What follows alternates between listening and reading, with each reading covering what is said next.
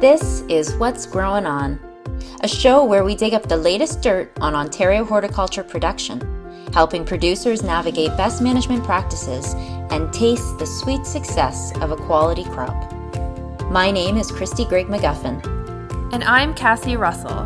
Join us while we talk with specialists in the field of fruit, vegetables, and specialty crops to find out what's really growing on.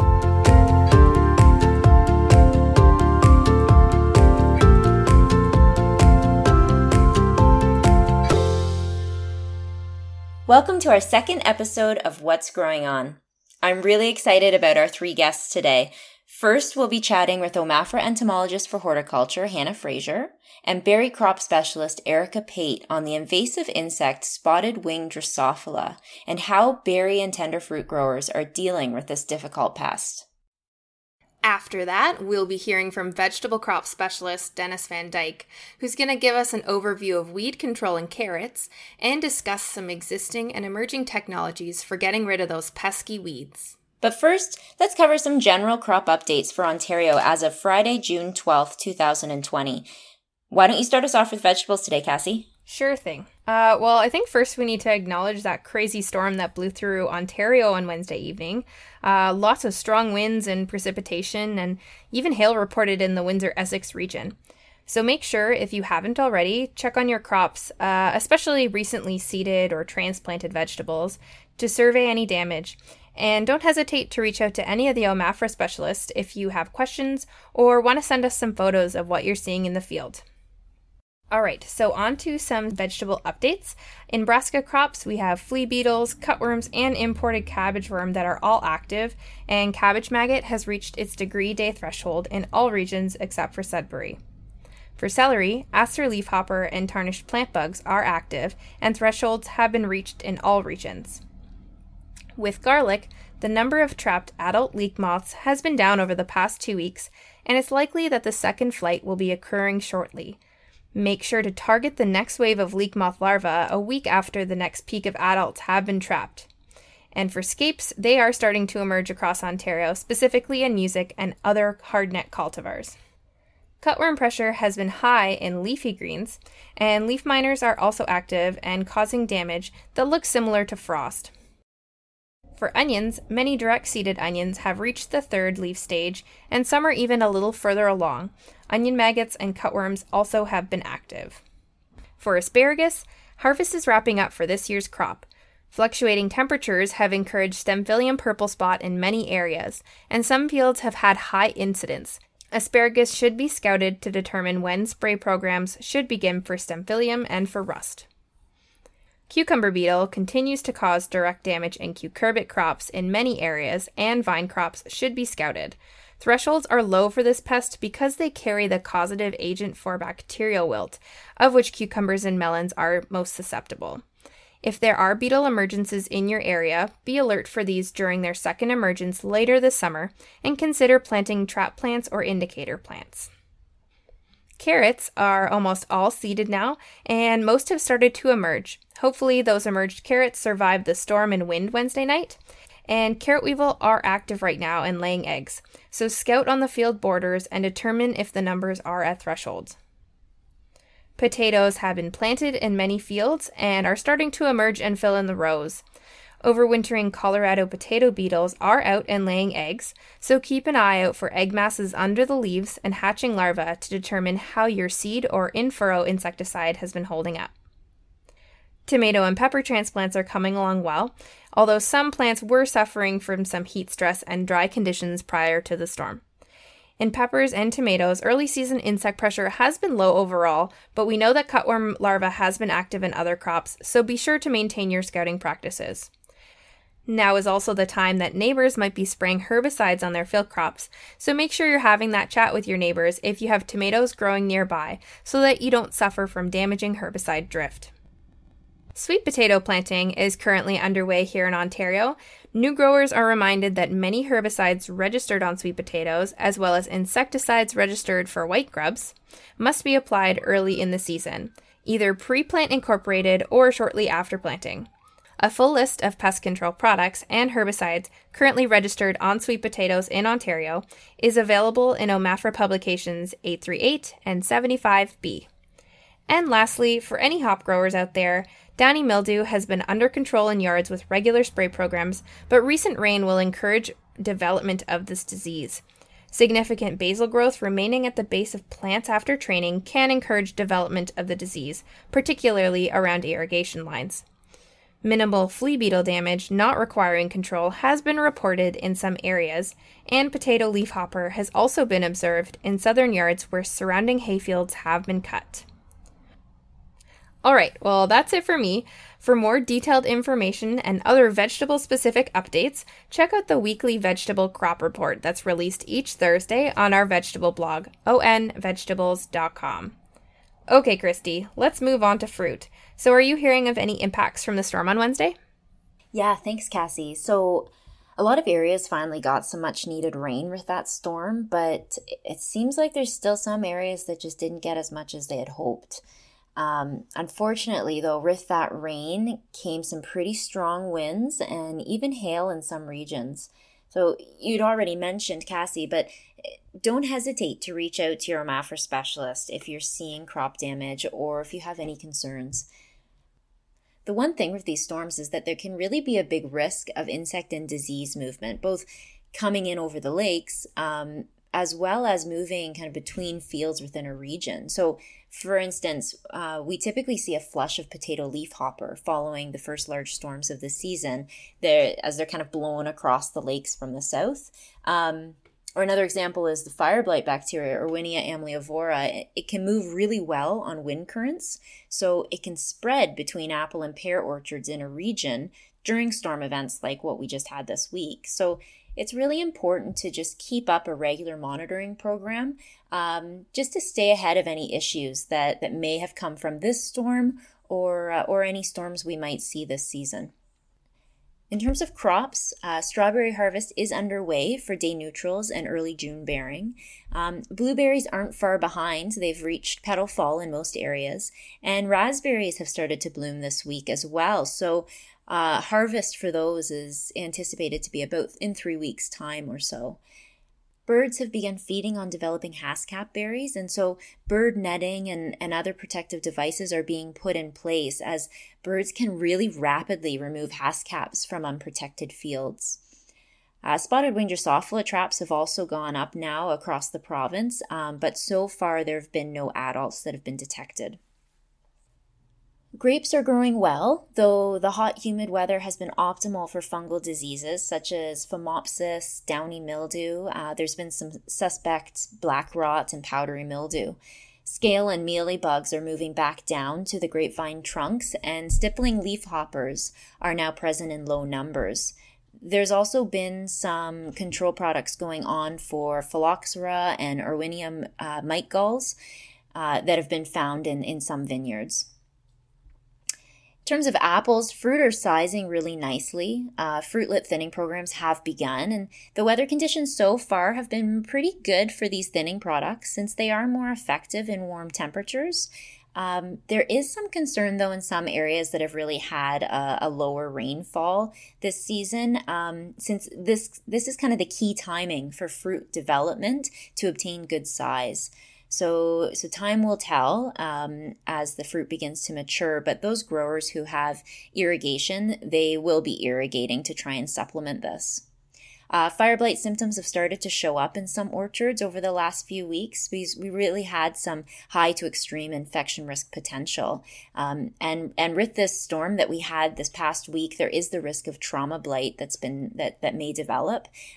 Those growers that have had a history of fire blight, though, they've followed up following that storm with a preventative spray just to keep fire blight at bay in their orchard.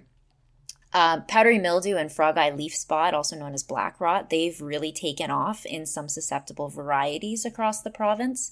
And also seeing some codling moth flight. So control for this pest will be applied shortly based on degree day models.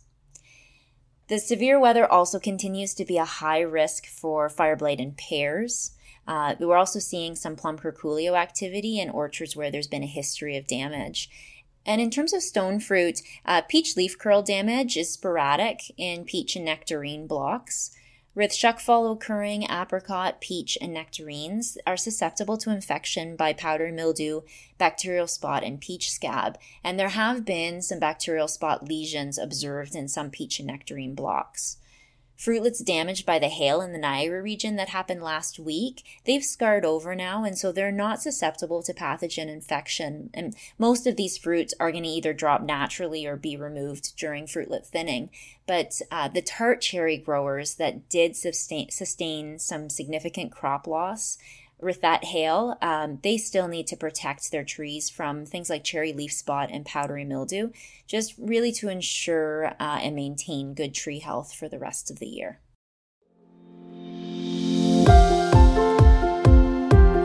For more detailed information on these and other fruit and vegetable crops, check out our weekly crop updates at onvegetables.com and onfruit.ca.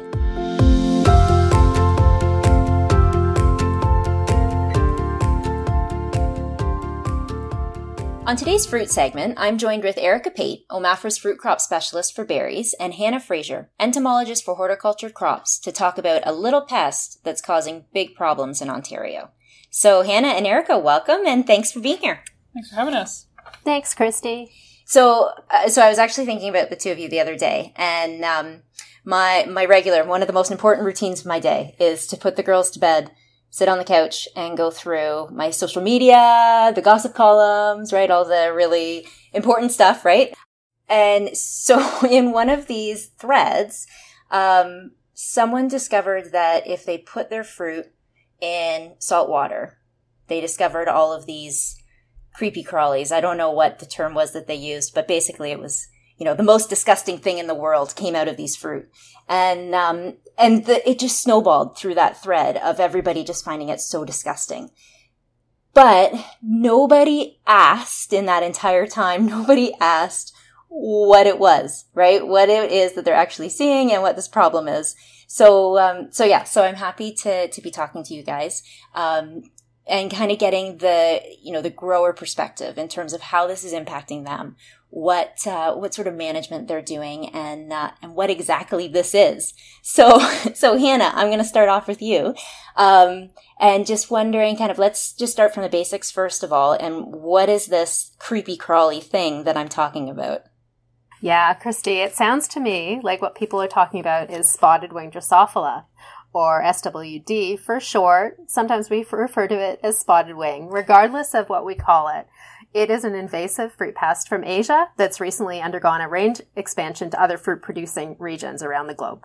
So this isn't necessarily a pest that's always been here?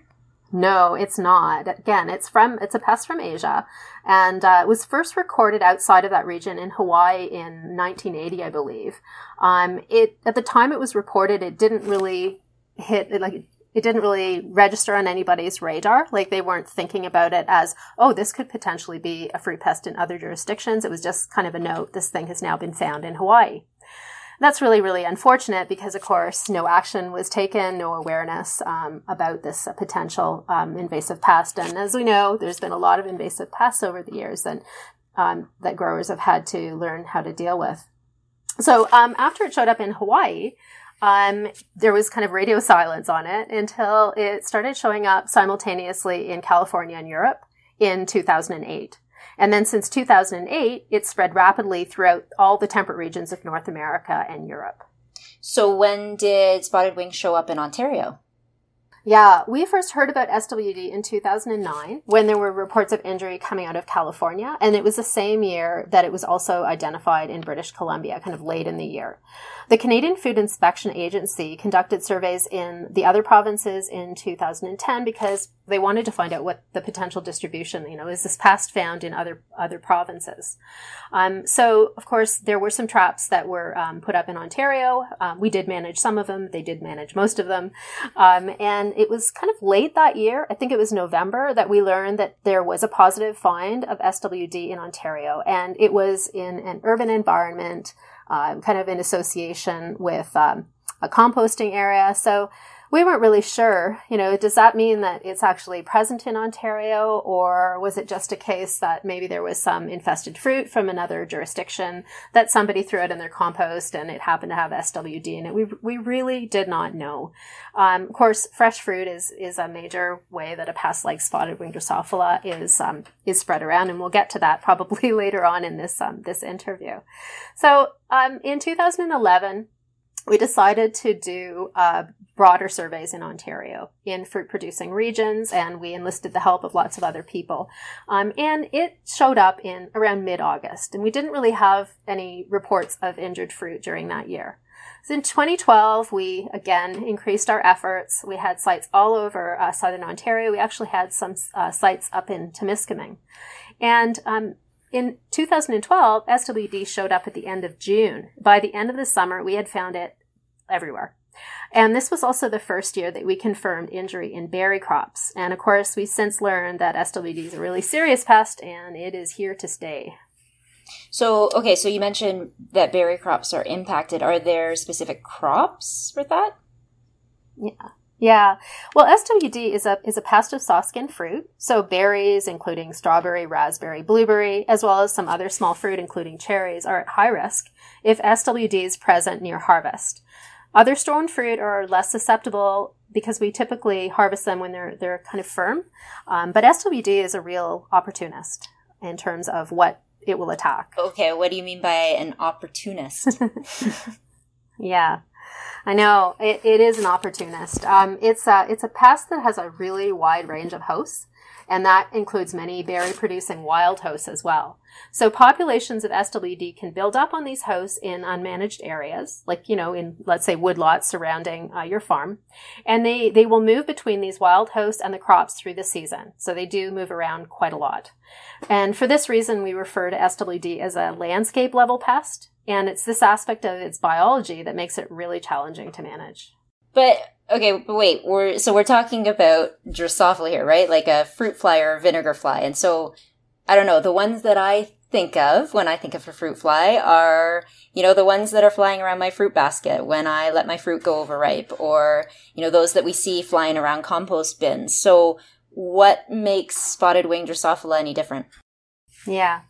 Well, it is a vinegar fly, but related vinegar flies lay their egg in fruit and vegetables that are past peak. So in other words, plant material that's starting to break down and decay.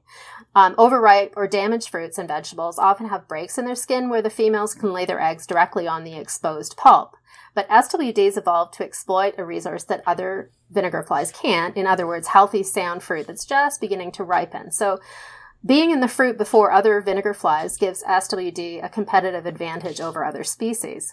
The reason they're able to do this is that the females have this large serrated ovipositor that helps them literally saw through the skin of ripening fruit. And that allows them to deposit their eggs inside, sort of in a protected space underneath the skin of the fruit. And other vinegar flies just can't do that. Wow. So the eggs actually are inside the fruit, and that happens, you said, just before harvest. So that is not a good combination. Yeah, no, definitely not. I mean, one of the things with having eggs under the skin is that it means that those eggs are protected. So it's really, really difficult to control after the fact. So basically the larvae, when they hatch out, they feed inside the fruit and they cause it to break down really quickly. And this reduces the quality of the fruit and it essentially renders it unmarketable. And although there's signs of infestation that an experienced person can pick up when the fruit's being harvested, some fruit with SWD eggs or small larvae, they can end up in the basket. So for example, if I'm out there and I know what SWD looks like and sort of the signs of infestation, I can pick a raspberry that looks beautiful. And if I look very carefully in the cup and I start to see a little bit of liquid developing, if I peel that fruit apart, I can actually find larvae inside. But most people don't know to look for that. And so these things can be harvested by mistake. And there's a really low tolerance for insects in fruit. And that's why it's important to manage SWD so the females don't have that opportunity to lay their eggs in the first place. And of course, growers have to use a whole bunch of different strategies to manage this pest effectively. And in some years, when the pest pressure is really high, it's tough to keep up. So does spotted wing then show up at the same time every year? No, it doesn't. the first few years after SWD was found in Ontario, we noticed that it seemed to be showing up earlier and earlier. And this is a trend that's been observed in other fruit-producing regions, especially in the Great Lakes region. Every year is different, so it's very important to monitor for this pest. Some years it shows up in early June, but it can be later than that. In bumper years for SWD, when the numbers surge earlier in the season, it puts more crops at risk than in years where populations start their exponential surge growth later on. Well, okay, and then is there any way to predict how a given year is going to shape up? Yeah, we get that a lot, both for SWD and for other insect pests. So in the case of SWD, so there's been some really interesting research coming out of Michigan State University. They have access to this really great data set, sort of consistent trapping with the same types of traps and lures every year that dates back to when SWD was first found in that region. Mm-hmm. And that data set's allowed them to really, really look at the factors that drive that variability every year in the populations of SWD. And what they found is that the environmental conditions can be used in northern temperate regions like ours to provide risk warnings as a component of the IPM programs. And really what they're finding is that they're able to predict fly capture by looking at the overwintering and the spring conditions, and to a lesser extent the pressure and the peak activity in the previous season. Winter is a really important bottleneck for SWD. And even though this pest does have a winter morph or a form that's really better adapted to surviving adverse conditions such as cold temperatures and desiccation, less than about 1% of the SWD typically overwinter.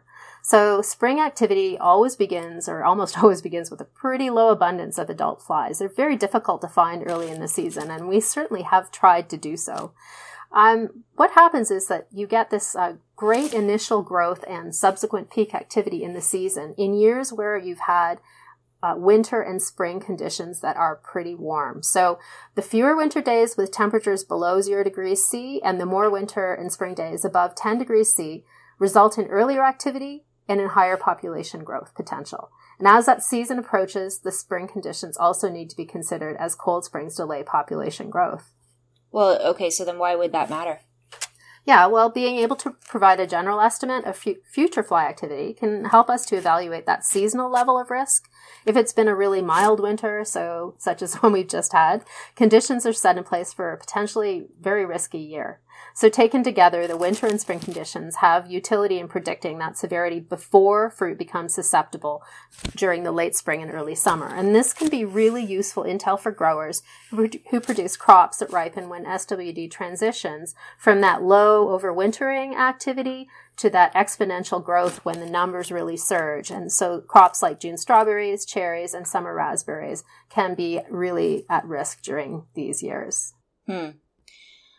Well, okay, so that's a lot to take in. So, Erica, I'm going to kind of pull you into this conversation here. So how do you build an IPM program for a pest like spotted wing Drosophila? You're right, Christy. That's a lot to take in, and there's a lot to think about for a spotted wing IPM program. And one of the important things we tell growers is that when there's ripe fruit present and spotted wing is active, it is time to spray. So that's where monitoring comes in. Monitoring that spotted wing population in your area is a big aspect of managing spotted wing effectively. So there are a couple options for growers to monitor. Although we don't have really sensitive and selective tools like pheromones for other insects, there are baits available that are more effective than homemade sugar yeast bait traps or the apple cider vinegar that we used to use when we were monitoring. And so these lures can either be used with sticky cards or liquid traps to track spotted wing presence, and then also to monitor that population and look for signs of it starting to surge. The sticky cards and liquid traps are used to monitor for adults, but growers can also do a plastic baggie test or saltwater test, which can detect any larvae in the fruit. And so if they do find larvae with those tests, it's time to ramp up management if they haven't already. We're actually working on a couple projects to develop quick and practical monitoring tools for growers to use themselves or for consultants, including using these sticky cards paired with lures that I mentioned, and then another project using a molecular test to detect and quantify the number of spotted wing in the liquid traps. Nice. Okay, well, now I guess I'm stuck on this fruit fly thing, that they're pretty small. So you're talking about identifying them in a trap? How do you know what you're looking at? Yeah, that's a good question, Christy, and it can take a bit of practice. So spotted is small. They're only about 2 millimeters long, and there's a lot of lookalikes out there. Only the males have spots on their wings, so that's how we identify the males, one on each wing near the tip. But once you learn to recognize the males, they are relatively easy to spot on cards or in liquid. And we find it helpful to confirm any suspects with a hand lens or even using your cell phone to help magnify the flies and confirm what you're looking at. The females, on the other hand, can be a bit trickier. They are identified by their ovipositor, and the ovipositor is easy to find once you know what you're looking at, which takes magnification and a bit of practice. So without a microscope, if you're looking at liquid traps or sticky cards, you're most likely only going to identify those males. Okay. Well, okay, I'm a grower, and so I've started to find SWD in my traps. So now what do I do? Right. So if spotted is active and there is ripe fruit present, it's time to spray. And then from there, growers will have to manage for the rest of the season. And that's because females can lay hundreds of eggs during their lifetime, and there are multiple overlapping generations. So once they've emerged in the spring, the population will continue to increase, and they're active for the rest of the season. And then on top of that, spotted wing also has a wide host range that Hannah mentioned, which means that they can fly in from hosts throughout the season into your field. And that combined with, the population increasing throughout the season means that growers have to continue to manage until their harvest is over. So there are a number of insecticides registered for spotted wing control or suppression. And so once growers start to spray, they need to apply an insecticide weekly, and then they need to apply after a rain. For those less effective products, they need to be applied more often. They need to keep weather conditions in mind when choosing their products, and then also keep pesticide resistance in mind. Repeated use of any insecticide group can result in its loss as a management tool because of resistance developing, so growers should use a variety of different insecticides and rotate between these groups. Each of these products has a specific reapplication interval and a maximum number of applications per season that growers are probably familiar with. So I recommend to take a look at this now before we start our season to see how many applications you have to get you through the season. Yeah, really important. So, okay, well then apart from insecticides, are there other IPM practices that could be implemented? Yeah, thanks for bringing that up, because that's one of the most important things to know about spotted wing is that insecticides are only part of the control strategy. The goal with insecticides is to kill spotted wing before the female lays eggs in the crop. So there's research that shows that less than 10% of the population at any one time is adults, and the rest are eggs, larvae, or pupae that are protected in the fruit. And that's why cultural practices are so important. So there are a few different cultural practices that growers can use throughout the season. To begin with, good spray coverage, which kind of goes in hand with those insecticides, is really important. Insecticides are controlling those adults either by direct contact or when they land on treated surfaces before the female lays the eggs in the fruit. So it's important to spray where adults are and when they're active. So opening up the canopy will help improve coverage and help to reach those adults. And then it's also important to calibrate your sprayer, use a high water volume, not to cut rates, and to slow down and not go too fast. Another benefit of managing the canopy is that it reduces the conditions adults prefer. Adult spotted wing prefer cool, moist, and shaded environments, so managing the environment to make it less favorable by increasing sunlight and reducing humidity can help with management as well. That makes sense. So does the frequency of harvest, does that have any sort of impact? I would encourage everybody to pick regularly and often because that can make a big difference. So plan to pick every other day if possible, and then also remove any unmarkable fruit from the field as the pickers go. And this will prevent the buildup of any ripe or overripe fruit in the field. Make sure to destroy any of that unmarkable fruit that you remove as well. For Juneberry and strawberry growers in particular, they should renovate as soon as possible to dry up the remaining fruit and make it less attractive to spotted wing. Interesting. Well, okay, so you both you and Hannah mentioned wild hosts. So is there anything that a grower can do to reduce the pressure that's coming from those unmanaged areas around the field? Yes, that's another practice growers can do. So it may not be practical to manage all wild hosts, especially since they can also contain beneficial species. but it can help to manage field edges to keep them tidy and free from wild hosts. And that can include honeysuckle or wild brambles, pokeweed, mulberry, elderberry, and there's a lot of others. So it might not be possible to remove wild hosts, but try and cut them down below the fruiting zone, but make sure that you're not applying insecticides to non-crop areas. Right. And okay, well then what about infested fruit that gets harvested? Is there anything that can be done at that point? Yeah, so post-harvest management is another key practice for growers. They should cool fruit down as soon as possible after harvest and then keep it cool. And this will slow or stop the development of larvae or eggs in the fruit. And then customers should also be encouraged to follow this.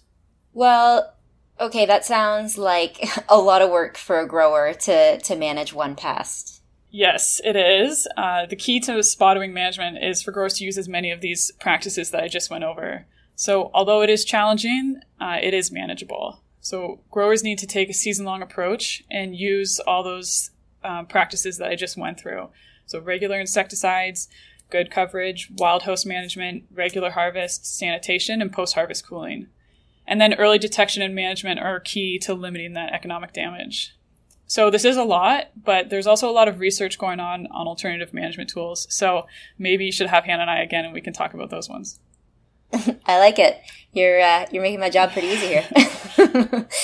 So now that we're nearing harvest in some of the berry crops, what's happening in terms of SWD activity in Ontario? Well, we just started putting our traps out last week, so we're just starting to get our regular counts. However, New York has also reported that they've started their monitoring program and they've found low numbers at a few cherry sites. We'll post our results on our blog or in the Berry Bulletin, so make sure to check that out. And I encourage everybody to check that out regularly to see what's going on in their area or to monitor themselves. And then the important thing with all of this is just to remember that once spotted wing is active, and ripe fruit is present, that's when it's time to start spraying. Nice. So good advice. So thanks to you both for joining me today. And as I said, talking about kind of this issue that's not just in kind of the agricultural conversation, but now apparently in social media world too. So it's nice to kind of hear the what's going on from how the growers are dealing with it and your advice that you have for them. So I really appreciate you both joining me today. So thanks to you both. Thanks, Christy. Thanks for having us. I was just speaking with Hannah Fraser, entomologist for horticulture crops, and Erica Pate, fruit crop specialist for berries, both with Ontario Ministry of Agriculture, Food and Rural Affairs.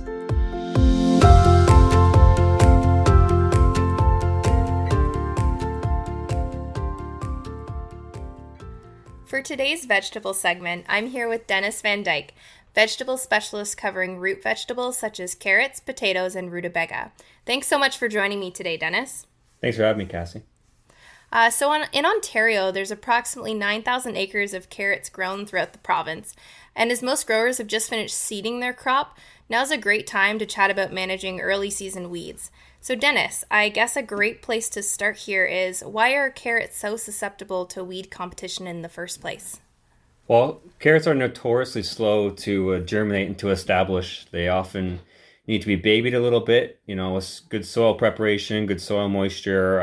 You often have to be irrigated before and after seeding, especially in these later seeded carrots, when we're getting into kind of mid-June.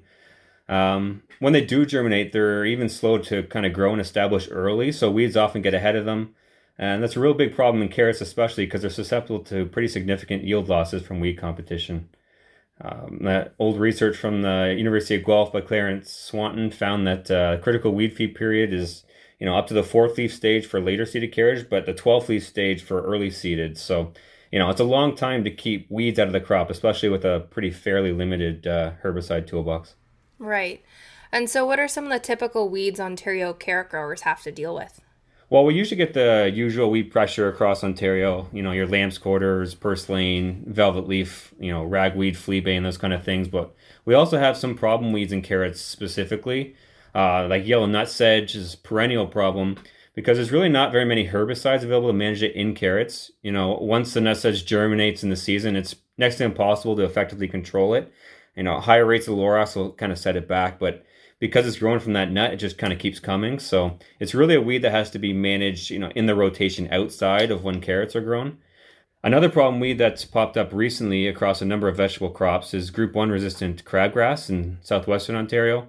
It's an interesting problem that's currently being researched on how to better manage it in a vegetable rotation.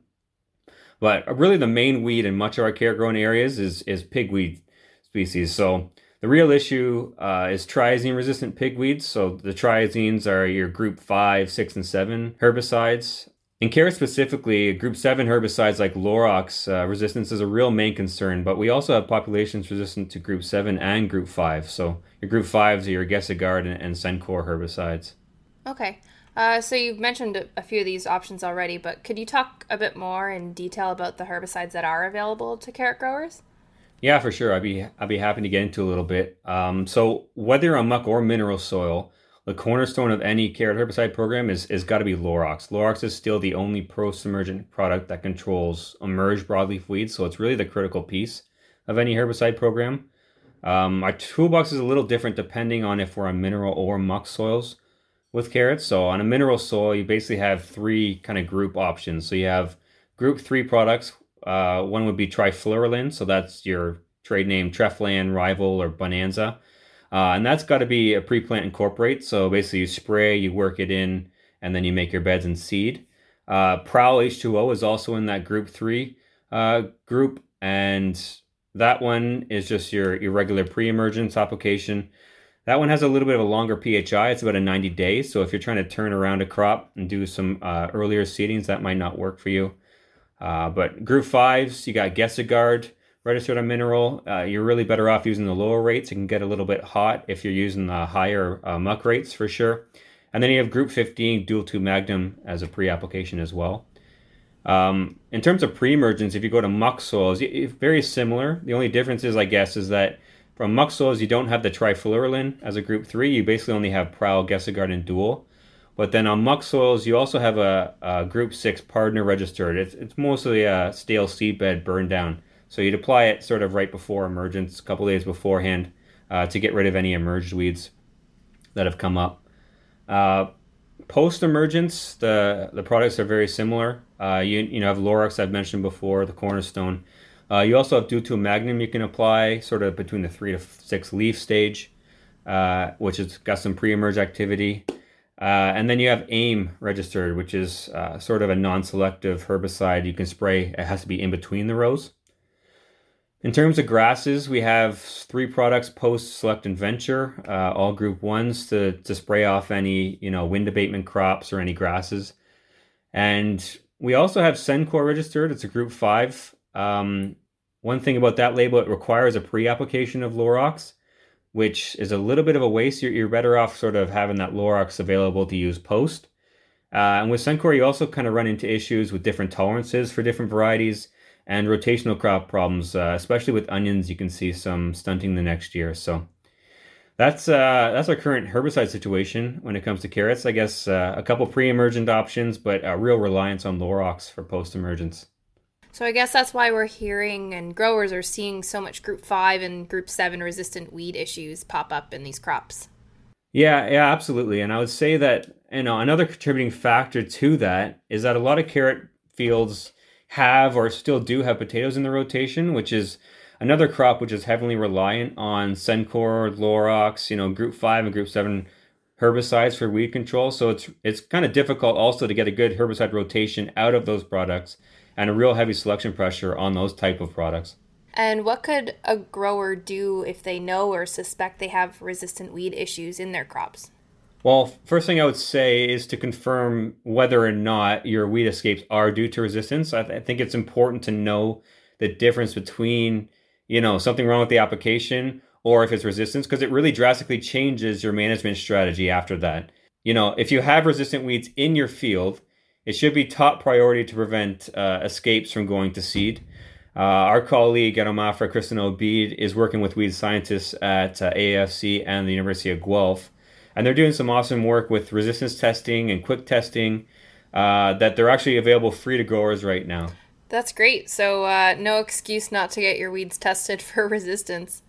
Yeah, definitely. You can't beat free.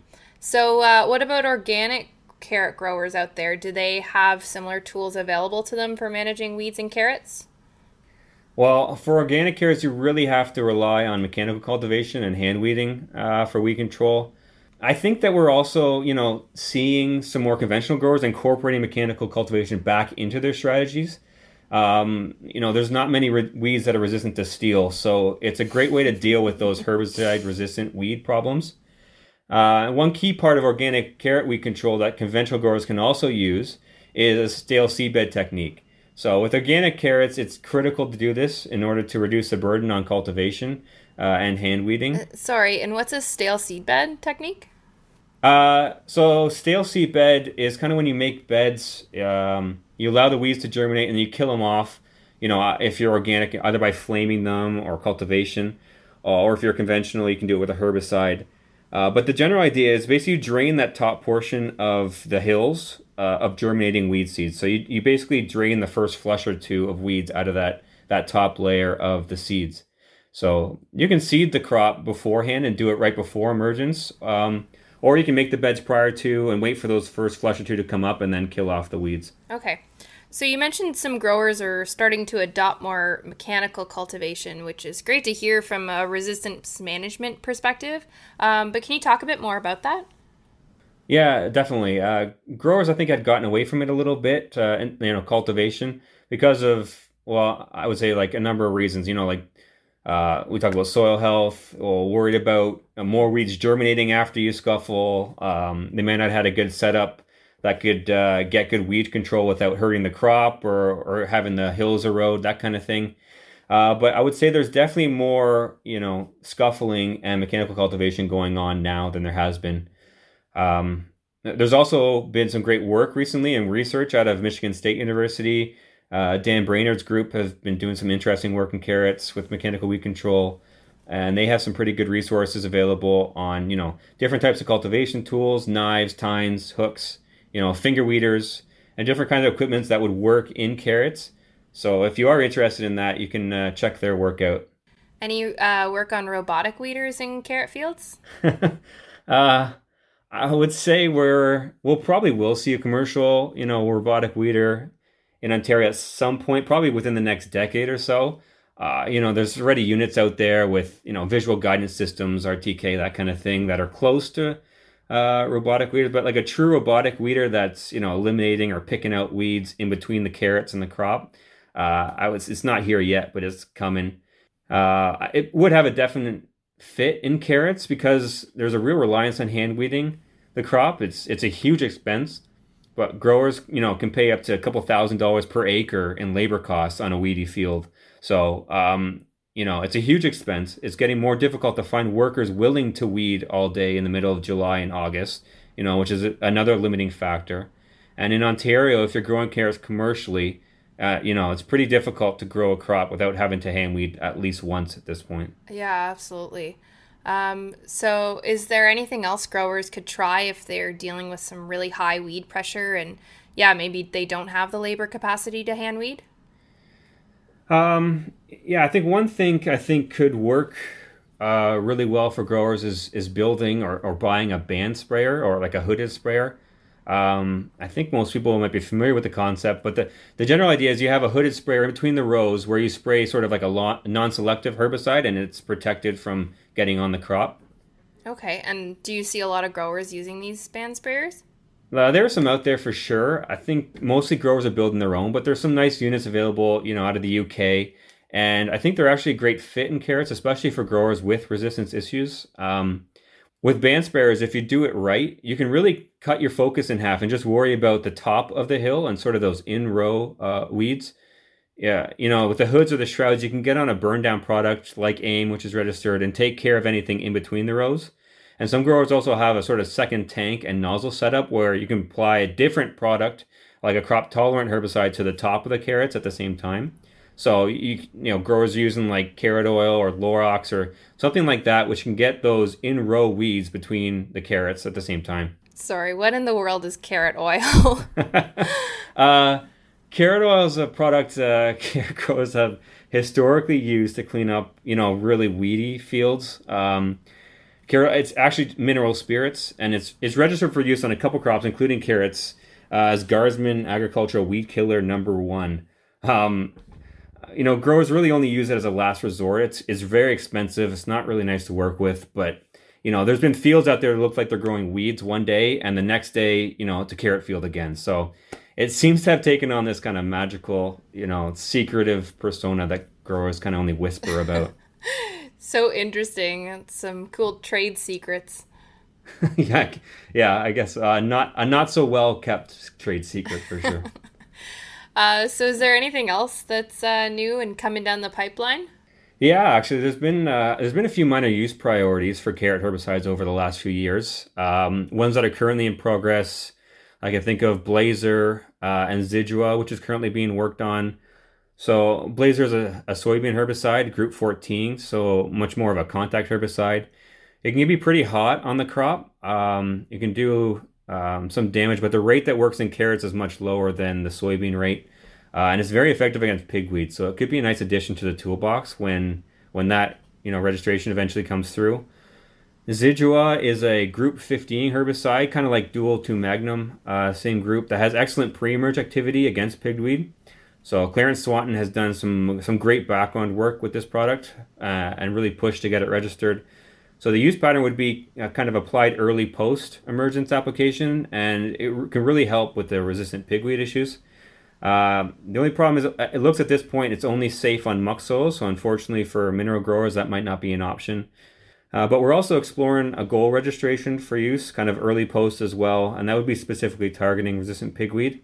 So we were going to go for that this year, but with the changes in the minor use system, due to COVID and everything, this project might have to wait another year, but we'll have to see. We'll have to see how that goes. Right. Anything else you could see coming down the pipeline? Yeah, there's a couple other things I'm kind of excited about also. Belgium has an older kind of group 6 herbicide. So group 6 would be like Pardner and Bassagran, those products. So this product's called Pyridate.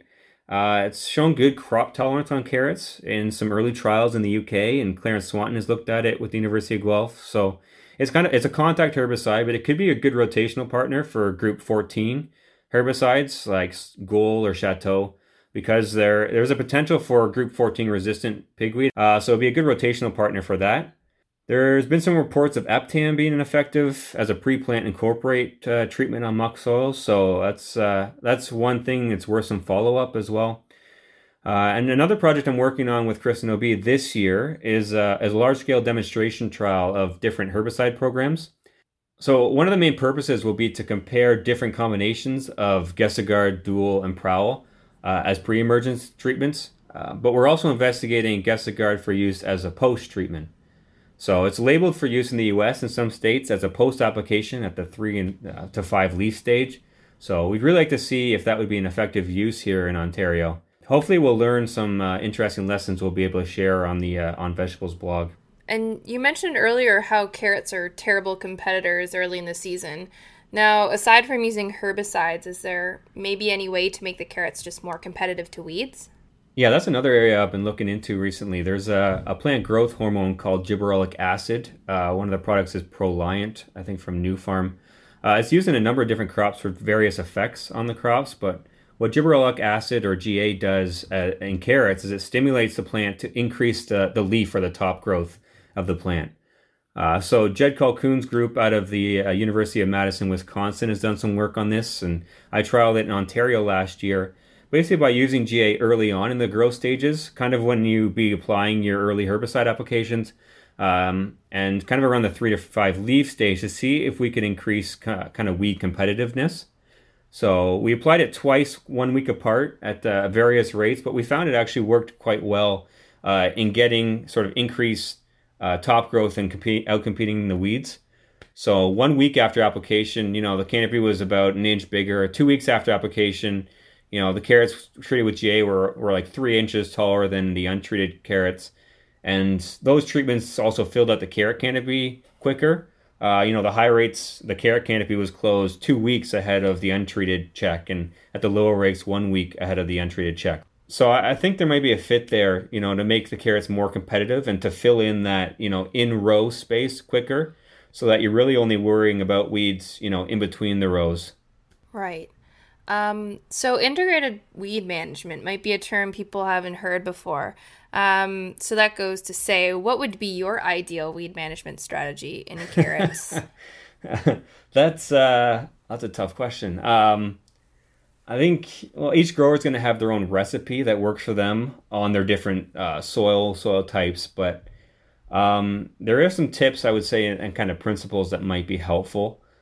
I would say try and use a pre-emerge herbicide that buys you some time before the first flush of weeds, but at the same time kind of allows the carrots to germinate and get out of the ground quickly, without slowing them down too much. It might take some experimenting with products and rates in your soil, but I think it's worth the time to help the carrots get out of the ground quicker so they're not off, to a slow start. Mm-hmm. I would consider using prime seed for, even later seeded crops, the June seeded crops, when constantly germinating pigweed is a big problem. Prime seed might be worth the investment to get the carrots off to an earlier start. Mechanically scuffling to kill any small emerged weeds in between the rows, and then, come back over top with a band sprayer, for example. And maybe put down a herbicide with some pre-emergent activity in between the rows you've just scuffled. So that would prevent against further emergence of weed seeds. And then I would say, any escapes later on in the season, definitely just send them in for testing. It's free right now. It doesn't take long. And I think it's important to know how seriously you need to take those weed escapes this year.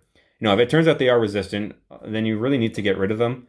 Hand weeding and removing them from a field, or, even wick weeding them. Just got to make sure that you get them out before they set seed, because in pigweed, for example, one plant is going to leave like 500,000 seeds in your field. That's just one plant. So if you don't take care of them, get them before they seed, those plants are going to be emerging and coming up a long time from now when your kids are farming that land. So it's going to make for more problems down the road. Oh, absolutely. Resistant and resilient. Yeah, like you said, these weeds are a problem in a lot of crops we deal with, and if they aren't managed properly, they'll be here to stay and just continue to cause more problems down the road. Yeah. So you provided a lot of great recommendations here for carrot growers.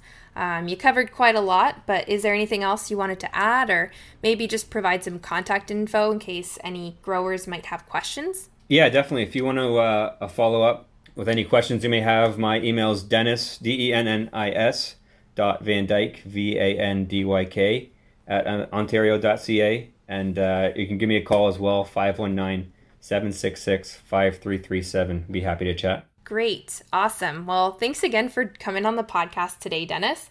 I really hope this will help out some of the carrot growers through Ontario just better understand the tools they have available to combat weed pressure. Thanks again for having me. I really enjoyed it. Thanks, Dennis.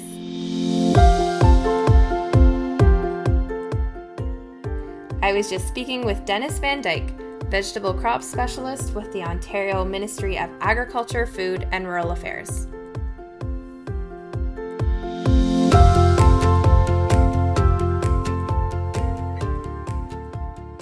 Well, that brings us to the end of our second episode. This has been Christy Greg McGuffin and Cassie Russell for the What's Growing On podcast.